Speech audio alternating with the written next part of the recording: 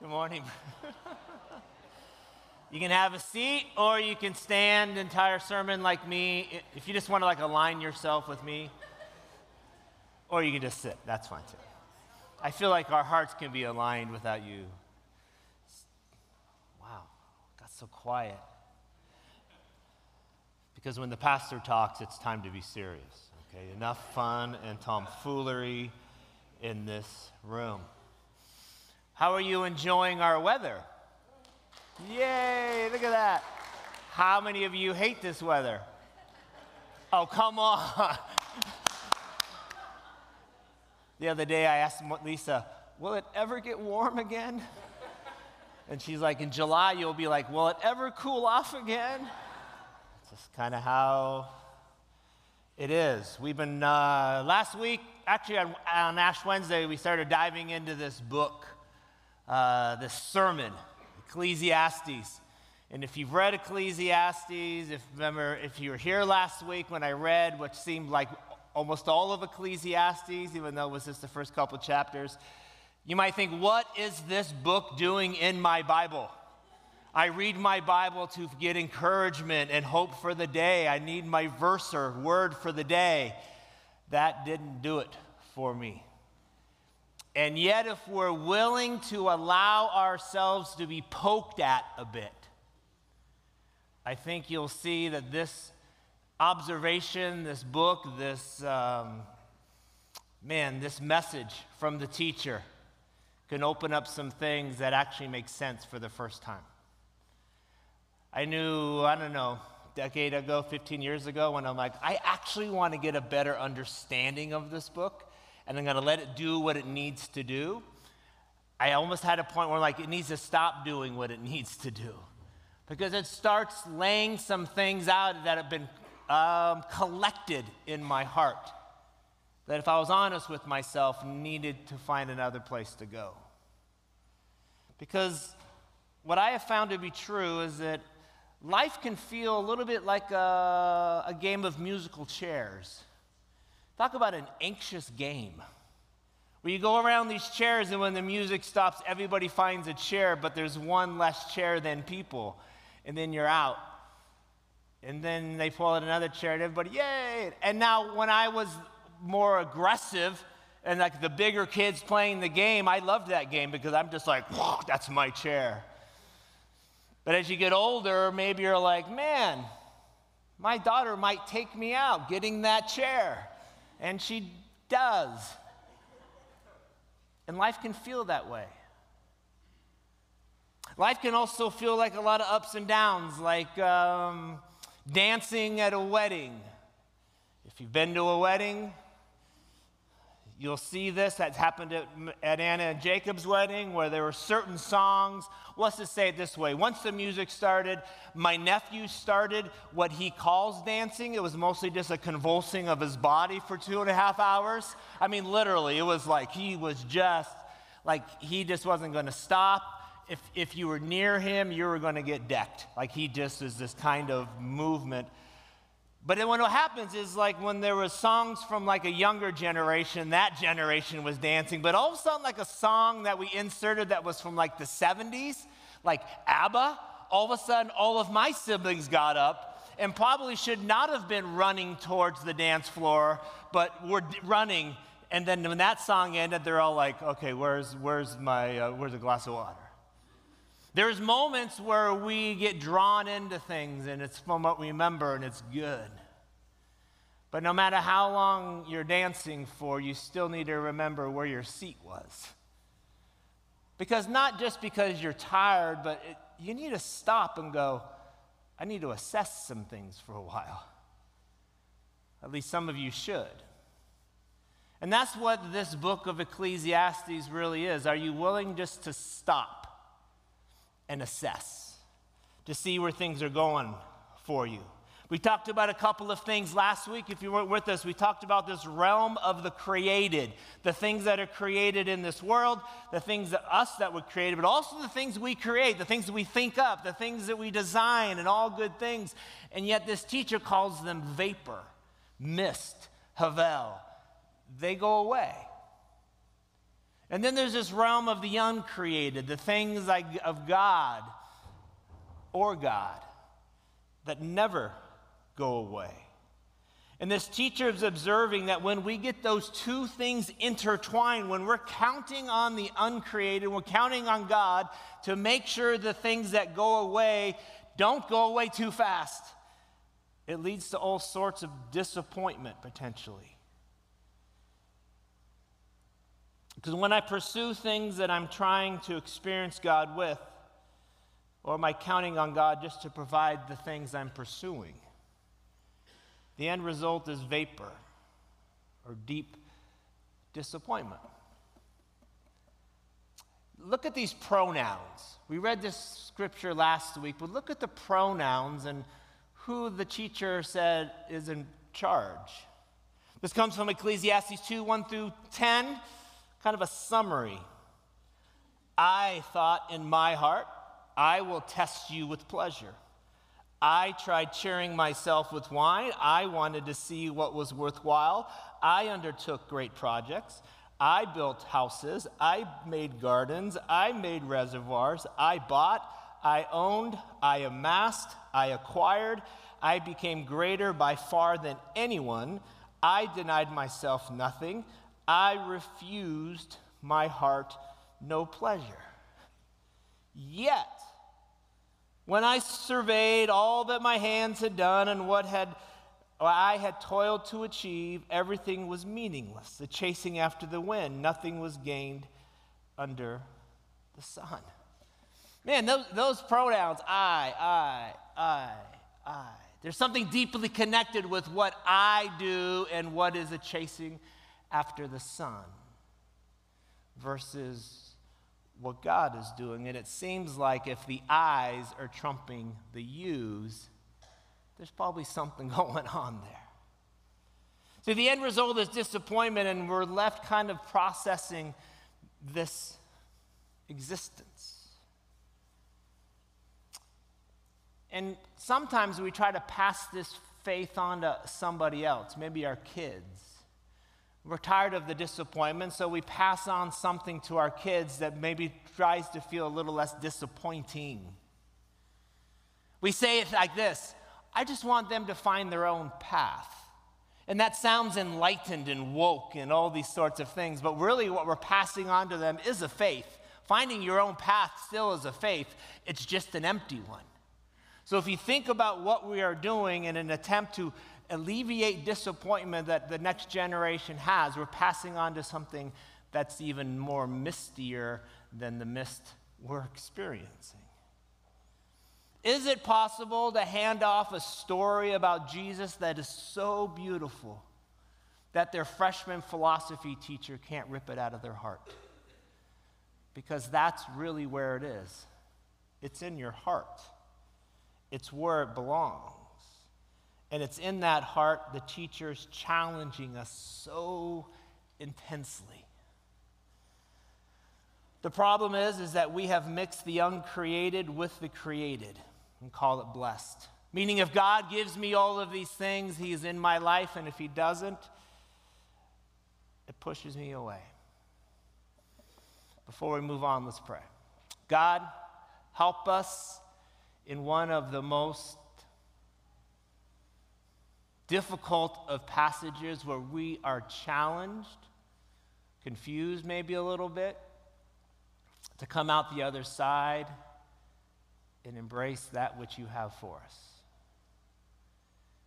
Help us to assess and survey really, really well. In your name, amen. There's a song sung in 1965 by the Byrds. Anybody heard of the Byrds? And if you look at this song and say the lyrics, it says Ecclesiastes. The book of Ecclesiastes in chapter 3 goes like this. Sing along if you want. For every season, turn, turn, turn. You're like, what is he singing? Sometimes listen to the oldies. Well, it's called the radio. And then you listen or type into Spotify, songs before I was born. There is a time for everything and a season for every activity under the heavens. A time to be born, a time to die. A time to plant, a time to uproot, a time to kill, and a time to heal. A time to tear down and a time to build, a time to weep and a time to laugh. A time to mourn and a time to dance, a time to scatter stones and a time to gather them. A time to embrace and a time to refrain from embracing, a time to search and a time to give up. A time to keep and a time to throw away, a time to tear and a time to mend. A time to be silent and a time to speak. A time to love and a time to hate. A time for war and a time for peace. This appears to be a list of things that should happen. I don't think the teacher is saying, these are all things that should happen. I think he's just observing these are things that do happen. I'm not sure he's trying to make a case for there's a time to actually hate or there's a time for war. I just think these things happen. There's time in your life you're going to be really angry and time in your life you're going to be really sad. There's a time for joy. There's a time for peace. He's simply stating what has happened. And this poem obviously it's a poem of couplings, right? There's a time for war, a time for peace, a time for love, a time for hate. There's these couplings, and all of those couplings fit into one. It fits into the first one. A time to be born and a time to die. And then everything without that. There's this word you see over and over and over. What is it? Time, in case you forgot the verse. There's a time. There's time. There's time. It's the Hebrew word zaman. It means seasons. What this means is change will happen.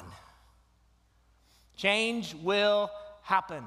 Some of you love change. Some of you hate change. You know when you love change is when you're in a bad spot. You can't wait for change. You know when you do not like change is when you're in a good spot. You never want it to go away. And for a lot of us, we stop assessing and we think where we are is a good spot, but it's not. The implication from the created space is this: are you experiencing something bad? Just wait, it'll get better. Philosophies like this say, like, time cures all pain. Or there aren't rainbows without rainy days. That one never did much for me. Or, is it good? Just wait. It will get bad. This one isn't quite as inspiring. As the philosophist Andy Bernard says, I wish there was a way to know you're in the good old days before you leave them. Some of you are like, where can I read Andy Bernard? I'll just let that joke sit there. He's a character on The Office. Okay, I'll just let it out there. But this teacher makes an observation in the midst of this life, okay? In the midst of the life we're all leading, we're good, bad, good, bad, good, bad, good, bad. He makes this observation, and I lost my way for a while this week in this, I got a little what is time? And I'm like, what am I doing? I almost put my beanie on, like a beatnik hat and a pipe, and time, it's just wasting away. But here he goes. He has made everything beautiful in its time. Here's the line. He has also set eternity in the human heart. Yet no one can fathom what God has done from the beginning to the end. This is all one section of the sermon. He's saying there's a time for this, time for this, time for this, but God has placed in every human heart a sense of eternity. The teacher has said something we must understand. He makes it possible for change to be beautiful.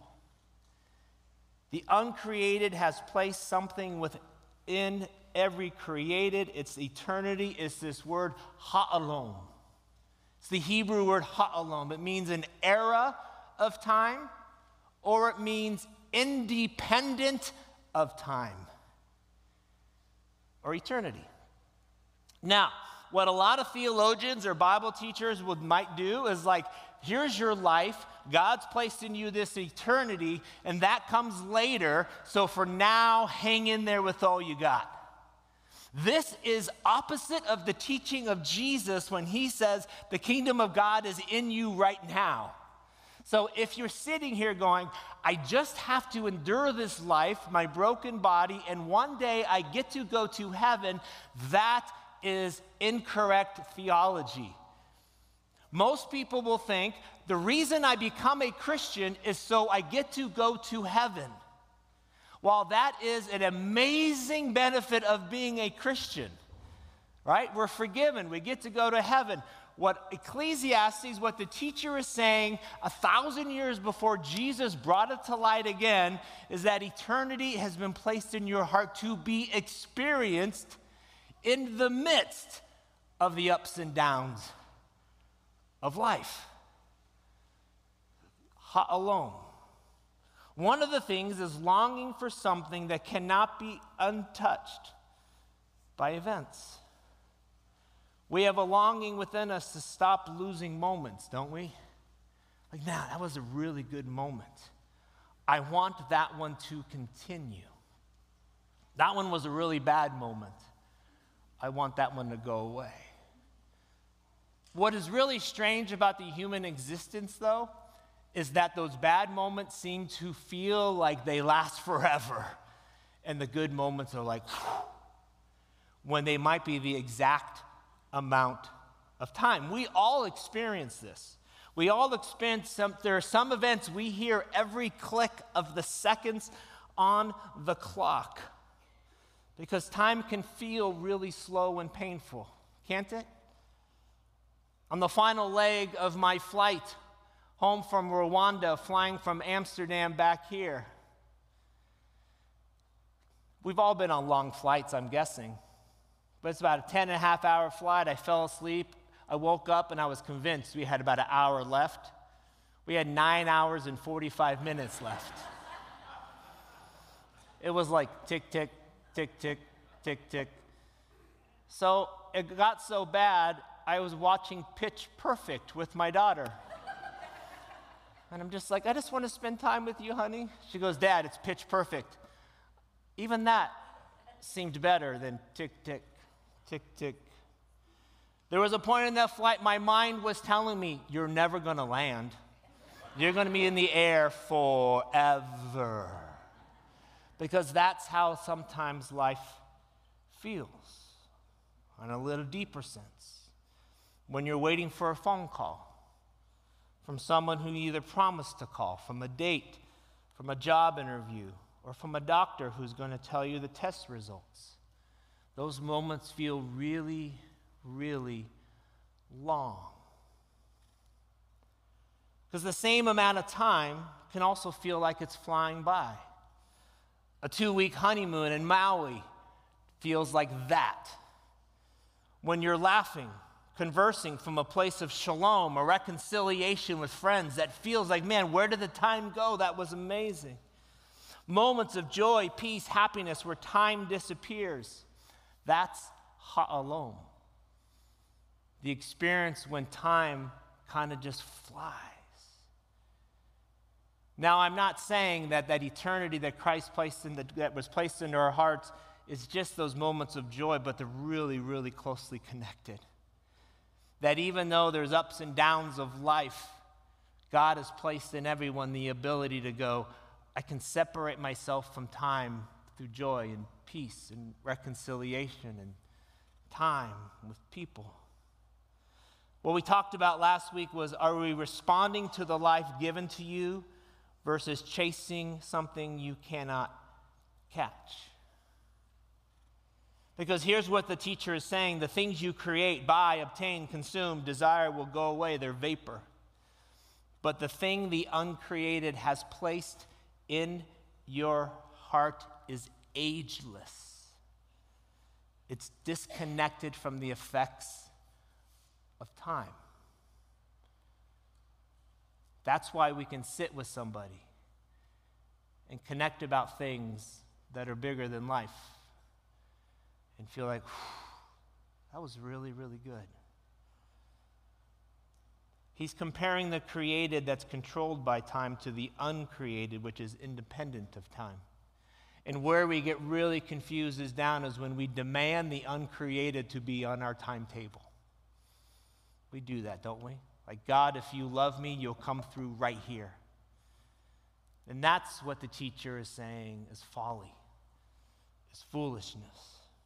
You see, love, joy, peace, happiness, the things that you really, really enjoy is halom. Because that's what God has placed in your heart. What the teacher is saying is you don't have to be subject to what time does to people. This is so good. Not because I wrote it, but just because it's really good. What the teacher is saying, lock in, you do not have to be subject to what time does to people. There is a possibility of experiencing eternity in a life of finite time. Jesus called this the kingdom of God. And when Jesus came and he started talking to people, he is saying to people, the kingdom of God is in you. I really believe he is connecting something that this kind of frustrated teacher was talking about when he says, God has placed eternity in you. Jesus is like, the kingdom of God is in you. That thing which you long for, deeply long for, and occasionally get to engage with, that is the kingdom of God. In the midst of all these seasons of opposites, a place of sense has been placed in you. Just as the story of God begins, the very beginning of the Bible begins with, in the beginning, God. Sometimes we just need to stop there. Not like, in the beginning, God. God what? No, in the beginning, God. And then Jesus clarifies this significance by saying, seek first the kingdom of God. He might be saying, seek first that space placed within you by God. Connect with God. The place that time cannot touch. It just gets hidden by what we value, the vapor. It just gets crushed by the vapor. It just gets like, if I just had one more thing, or if my church was this way, or if our people were that way, then everything would be better. Then it's like, no. Seek first God. Remember the pronouns at the very beginning the teacher's using? I thought, I will test, I tried, I wanted, I undertook. Jesus picks up these same pronouns in a story that he tells, and the danger of them, and actually separates you from connecting with the ha'olam within inside of you. He writes this in Luke 18, or he says this as Luke writes it. 2 men went up to the temple to pray. One a Pharisee, which would mean he was really religious, and the other tax collector. The Pharisee stood up and prayed about who? Himself. Hey, God, let me tell you about myself. He's like, I already know, you ain't that much. Come on, that's funny. God, I thank you that I am not like other men, robbers, evildoers, adulterers, or even like this tax collector. I fast twice a week, and I give a tenth of all I get. Even though I give 15% to the waitress, I give 10% to you. Man, not everything I say is that deep. I'm just making observations about life. But the tax collector stood at a distance. He would not even look up to heaven, but beat his breast and said, God, have mercy on me, a sinner. Here's Jesus' conclusion. I tell you that this man, rather than the I man, the one who said, God, have mercy on me, went home justified before God. For everyone who exalts himself will be humbled, and he who humbles himself will be exalted. There's 2 moments. One man experiences ha'olam. The other man just vapor. Who experienced the ha'olam, the peace, the eternity of God? The one who said, God, have mercy on me. The one who was like, I've done nothing to experience it, but I wanted you to tap back into this And the man who said, and I'm so glad I'm not like them, just got vapor. How many times, let me back up. What I realized this week is how often I pray and ask God for vapor. He had to correct me and redirect me. He's like, you really just want that? That's going to last about a minute. Or do you want something deeper, more sustainable, meaning? Okay, enough of the big philosophy. How do we tap into this? What do we do? How can we?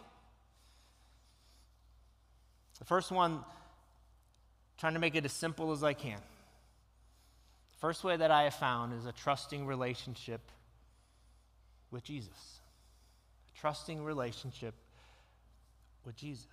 The key word here is trusting. Not just a relationship with Jesus, a trusting relationship with Jesus. This is one of the things I talk with couples a lot about when they tell me they want to get married. I'm like, do you trust each other? Of course. Tell me how you trust each other. There's a dependency. I am counting on the other person to tell me if I have food on my face kind of relationship. I am trusting the other person to reflect back to me the things I am doing may not be as good as I thought they were. What Lisa's really good as is you're not as funny as you think you are, Dale. And I'm like, but you used to laugh. You're like, nah, that's the beginning of time. Reflection. We need to have someone help us see our own face, our vapor, the things we hang on to. We need someone to say, you know what, there's nothing there for you. Trusting in the one who placed eternity within us actually knows best how eternity is supposed to be experienced. A trusting relationship says, you created this. Tell me how this works. This is the place of all things we strive that make up our identity, all the things we desire and call it identity, all the things that we acquire and call it identity. This is that place of trusting relationship where we go, I'm going to place this under you, and yet you determine what my identity is, who I am, who you have asked me to be. First one is a trusting relationship with God. Just show me the space. What do I need to let go of? The second one is this, an ongoing participation in this trusting relationship with Jesus.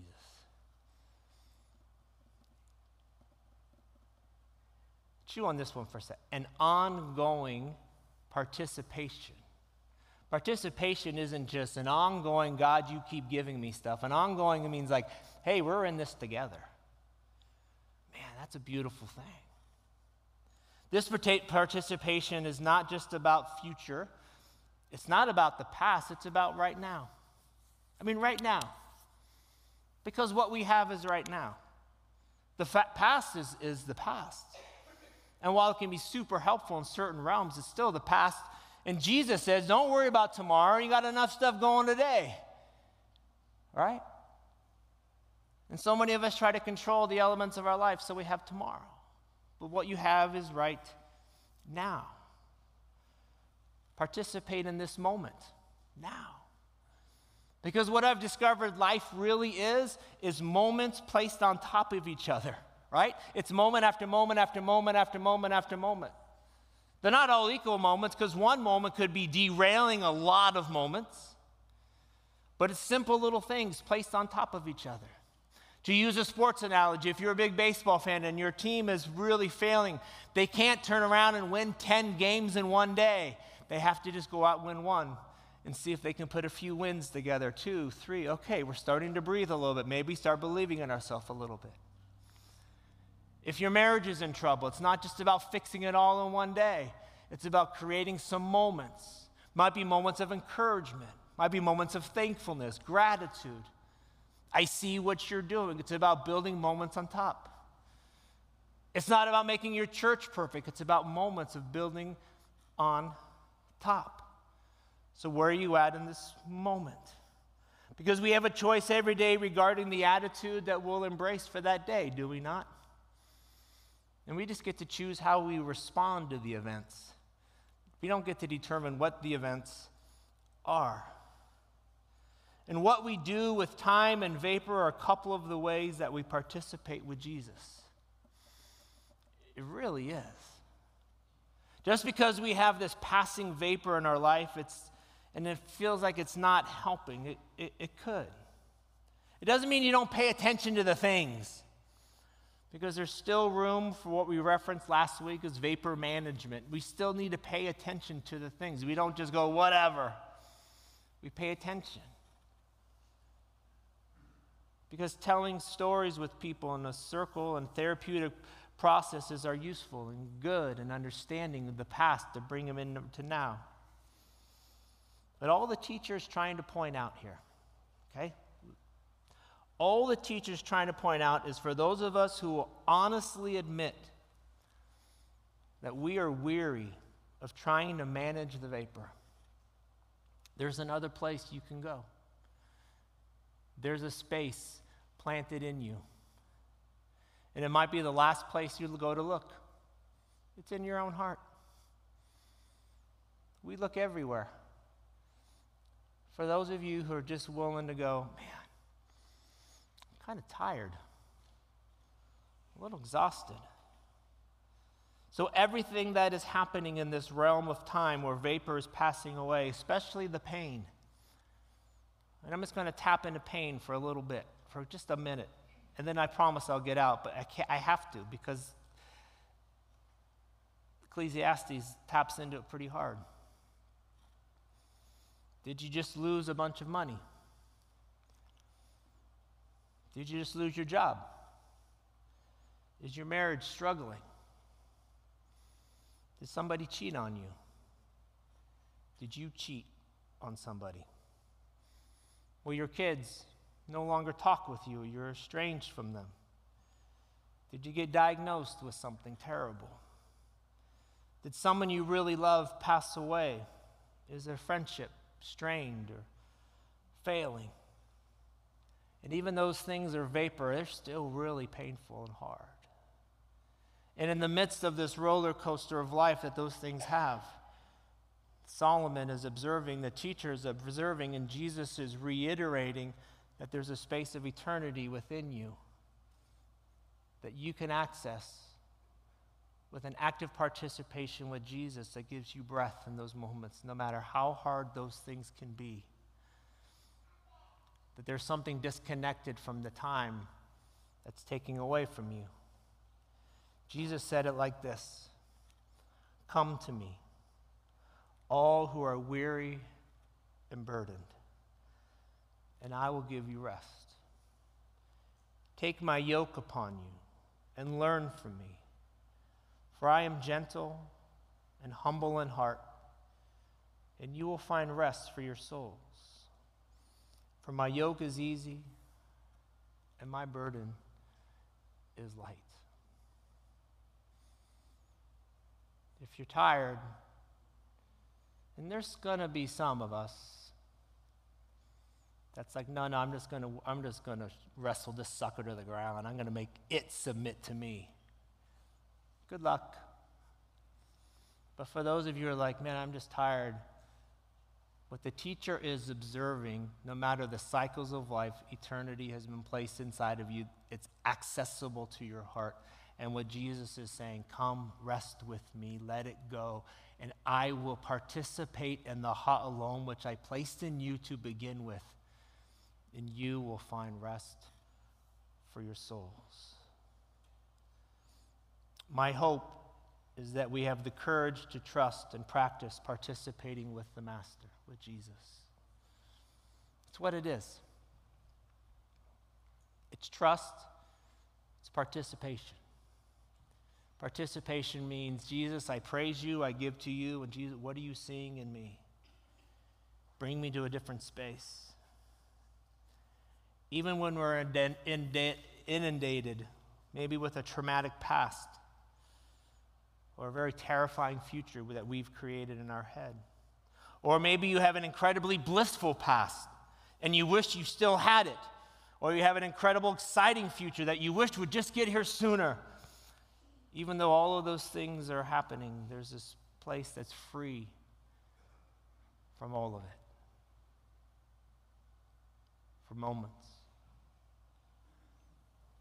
For when we can rest comfortably in the moment we call now. I mean, right now. No matter what else is happening in your life, the opportunity to rest in that moment is ha'olam. You're participating with eternity right now.